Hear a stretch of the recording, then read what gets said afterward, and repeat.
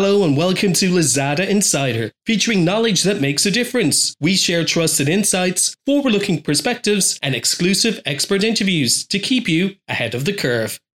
Hi everyone, I'm Chen, your host today.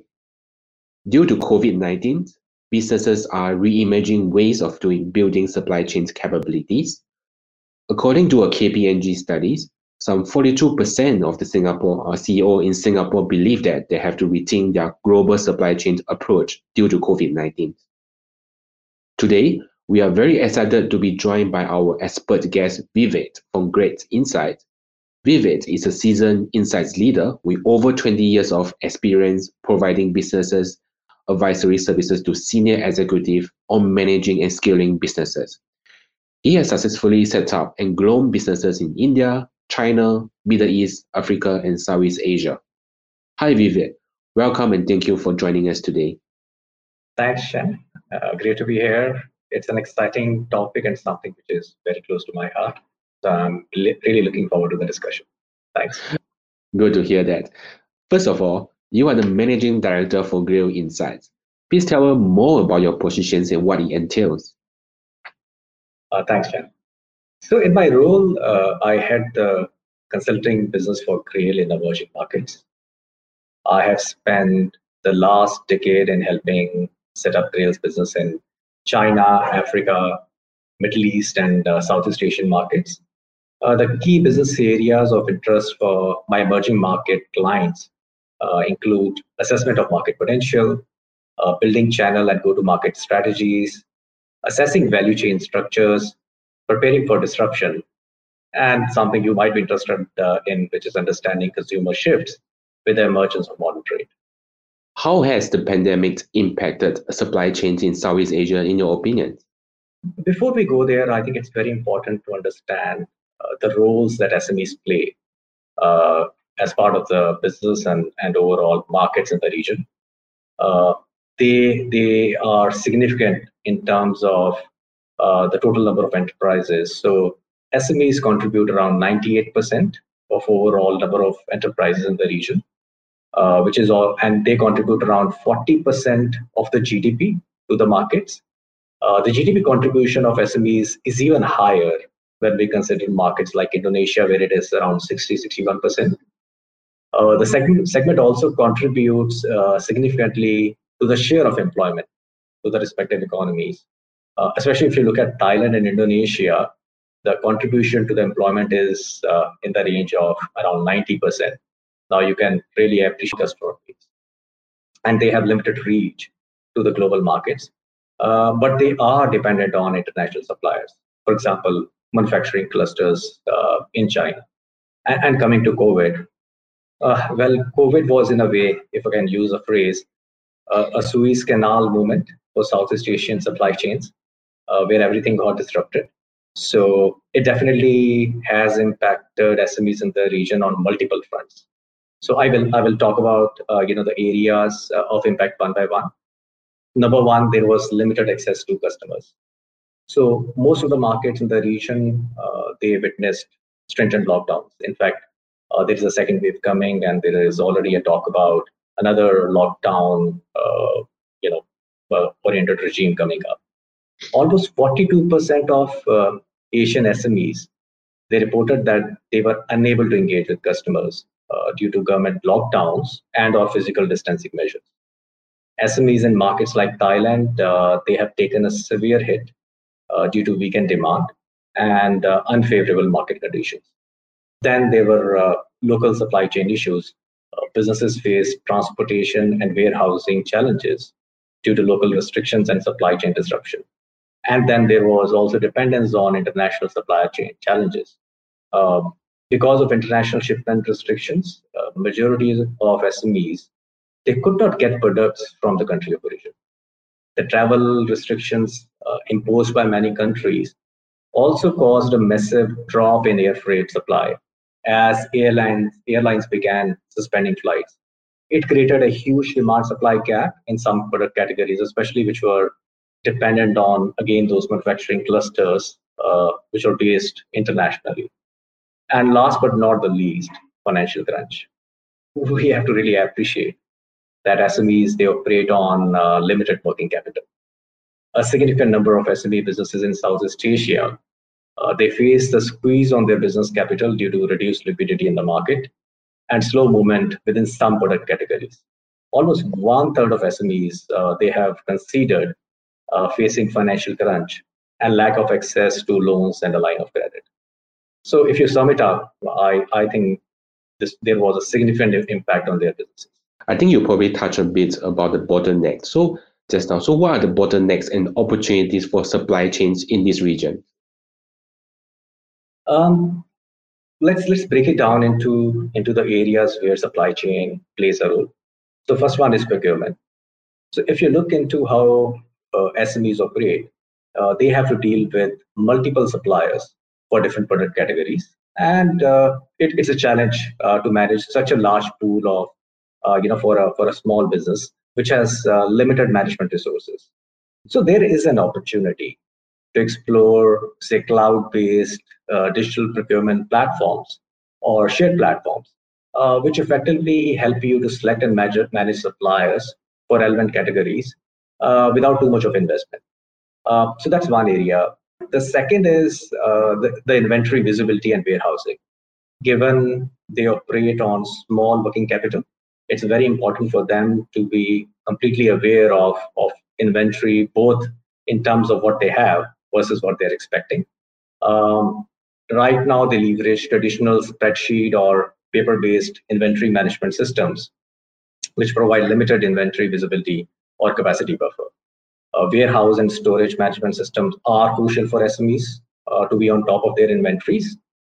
It's generally easy for SMEs who leverage e-commerce channels to integrate their backend with a smart inventory management system, because that comes intuitively to them.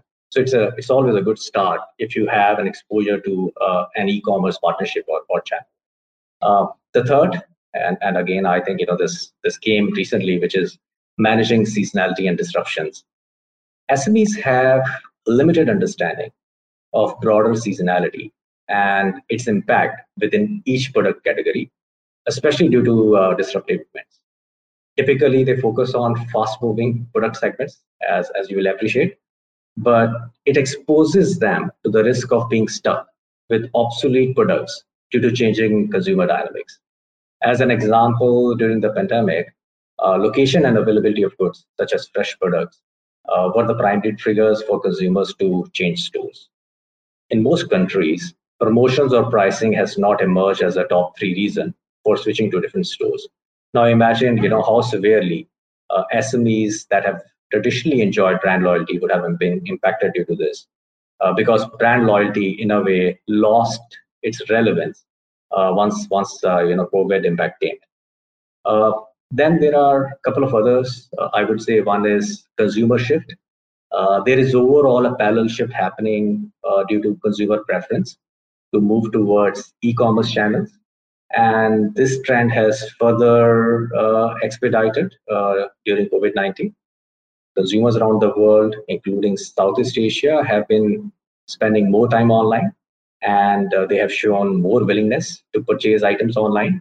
So this has provided new opportunities, one for e-commerce platforms, and also many SMEs in the region, to start moving, towards an omni-channel strategy, which actually, works very well for the consumers as well as for the SMEs and large players. And the last one is the outbound logistics. So if you look into SMEs, into B2B, B2C businesses, they have limited control on outbound logistics. If there are any quality issues or if there are any related returns due to quality issues, it further complicates the order management system. And then it leads to cash flow crunch and that inventory. So overall, I would say these are the 5 areas, which are crucial, a type of bottlenecks, but also opportunities for the SMEs. Sure, that is very interesting. And I also heard these words very often during COVID-19, supply chains resilience. So supply chain resilience is one of the buzzwords during COVID-19. What is this supply chain resilience, and how could businesses build a more resilient supply chain in Southeast Asia? Let me try to define, my understanding of supply chains resilience. Sure. So it is actually in a way ability of a supply chain to both resist disruptions and then recover operational capability after disruption has occurred. So, because disruptions are not in your control. In fact, companies can now expect a month or longer disruptions in supply chain to occur in a cycle of every 3.5 years. So it is very well part of the planning strategy rather than treating it as an exception.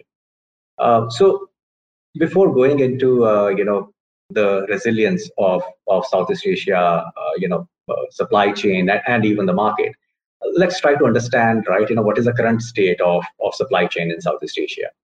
So, and I will talk in the backdrop of COVID. It's very difficult to go away from COVID, right? Given what's happening around. So, if I look into Philippines, 60% of SMEs face supply chain disruption due to COVID-19 in the market. In Indonesia, almost 45% of SMEs, especially in the urban centers, they reported that they were not getting the stocks.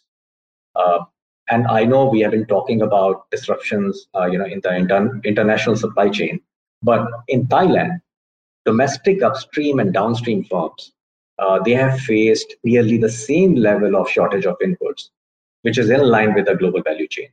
So we can't simply treat it as an international phenomenon. It's happening within the local markets. And if you look at Malaysia, apart from low cash flow, supply chain disruption was one of the biggest challenges that SMEs have they have faced, right? And that, caught them off guard, especially the restricted movement measures and other border, closures that have happened. So this is the backdrop, right? Where we are talking about resilience. Let's first try to understand what are the characteristics of a resilient supply chain, because then it's easy for us to see, how actually the supply chain in Southeast Asia can overall transition to the ideal state. So the first one and the most important is flexibility to respond to unforeseen disruptions. And it is very intuitive what I've already shared, but I will give you an example. So when COVID came in, some of the distilleries just shifted to producing hand sanitizer because they sensed, there is an opportunity and bottleneck at the same time. But there was enough flexibility in their overall structure to shift to a different production. We can always debate that, making sanitizer is easy, but fact is, again, right, it requires a certain degree of orientation and inbuilt flexibility to do that. Similarly, textile manufacturers, they retooled their operations to meet the shortage of PPE. Now that became an opportunity for them. At the same time, it solved an immediate demand-supply situation in the market. So flexibility to respond to these disruptions is one of the most important criteria. Number two, there has to be a 360-degree visibility into the supply chain, because you need to track inventory on real-time basis. You need to know which are the pockets where inventory is available, and where it is completely out, because then you can respond to an adverse event and make sure that your supplies are not impacted. In fact, deal pose is one of the great tools I will recommend, right? For inventory visibility. The third one is intelligence to sense trends and detect opportunity. So one is how you react to it. Second is how do you sense it, and that requires investment into both artificial intelligence as well as machine learning to capture data from the entire supply chain, bring it together, and then you drive actionable insights. And this has to be done on an ongoing basis as a feed rather than a one-time analysis. There are many tools available, which in fact I know Lazada provides, some of business advisor tools also on the same lines. But I feel there are tools which businesses can leverage to actually start sensing in which direction the overall market trends are moving. And the last one, but again, which is becoming important day by day, is agility to adapt to changes. businesses need to pivot swiftly while responding to shifts in the environment. I will take an example of ICITAN department store in Singapore, or say Jaya Grocer in Malaysia. Well, if you look into their businesses, they have a long time brick and mortar businesses. But as soon as they faced a lot of pressure during COVID, they pivoted and shifted towards e-commerce platforms also. Now, it can't happen overnight. It requires some degree of orientation, flexibility, and you have to seek the opportunity rather than just be impacted by the adversity. So these are the key ones. So now, what it means for supply chains in Southeast Asia? Well, first of all, and this is where the COVID has completely changed the dynamics of selection of supply chains, right? So if you look into the traditional way of looking into supply chains, they were previously selected based on number one, low safety stock levels. Number two, what is the geographic concentration? Number three, vendor rationalization. While considering when and where to source their materials from. Well, if you clearly look into this, all these choices have been designed to drive up efficiencies and drive down expenditure, right? Now, COVID has clearly brought in a perspective about continuity and resilience. So now there is a need just to make sure that concepts of resiliency, responsiveness, and agility are kept in mind. Well, it may sound counterintuitive, but moving forward, you will see greater geographic dispersion, greater stock inventory, or a lengthier supplier list, which will allow companies to continue their operations even through their when their supply chains have been disrupted. If you look into each of these factors, these are right opposite to the earlier principles which were used in selecting supply chains. So that's one. In fact, I would say based on the recent stats, around 67%, which is two-thirds of the companies in APAC, they've already indicated that they have taken active steps to restructure their supply chains. In fact, a number of SMEs, they have started to consider switching from overseas to local suppliers. This ensures that at least, right, you have some control, on the continuity of products and inventory. And, but it still requires SMEs to re-strategize and diversify their supply sources and find local or near market sources to manage uncertainties and disruptions. This can only happen if you have more technology leverage. You need to go on to cloud. You need to have more shared marketplaces instead of every entity investing into creating their own broader supply chain visibility. You have to have shared tech systems in place. And again, say e-commerce is a good place to get exposed to it.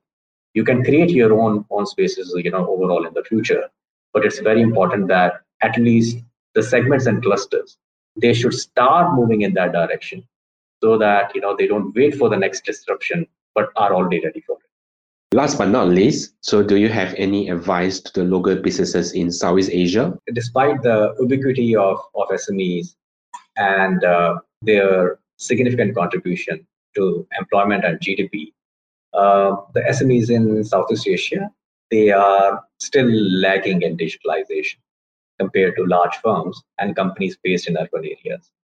The transition to a resilient supply chain that can only be achieved if the SME businesses can join digital ecosystem, because that provides them visibility, that gives them assurance, and that actually creates an agility to grab opportunity. So if I have to give advice, I will put it in a threefold framework. One is embrace digitalization.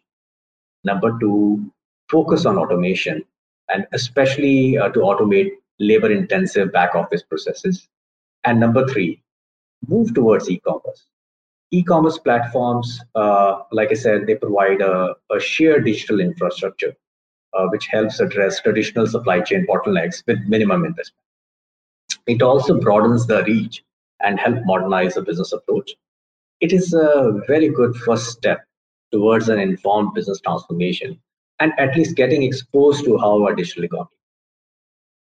So I hope that in a way, passes a message. Definitely. That brings us to the end of today's episode. Thank you very much, Vivek, for fascinating and insightful sharing. Thank you. It was a pleasure, Chen. Thank you for having me here. This is Lazada Insider. We hope you enjoyed this episode. Make sure you click follow and subscribe so you don't miss our latest insights and expert interviews. Thanks again for joining us. Until next time, take care.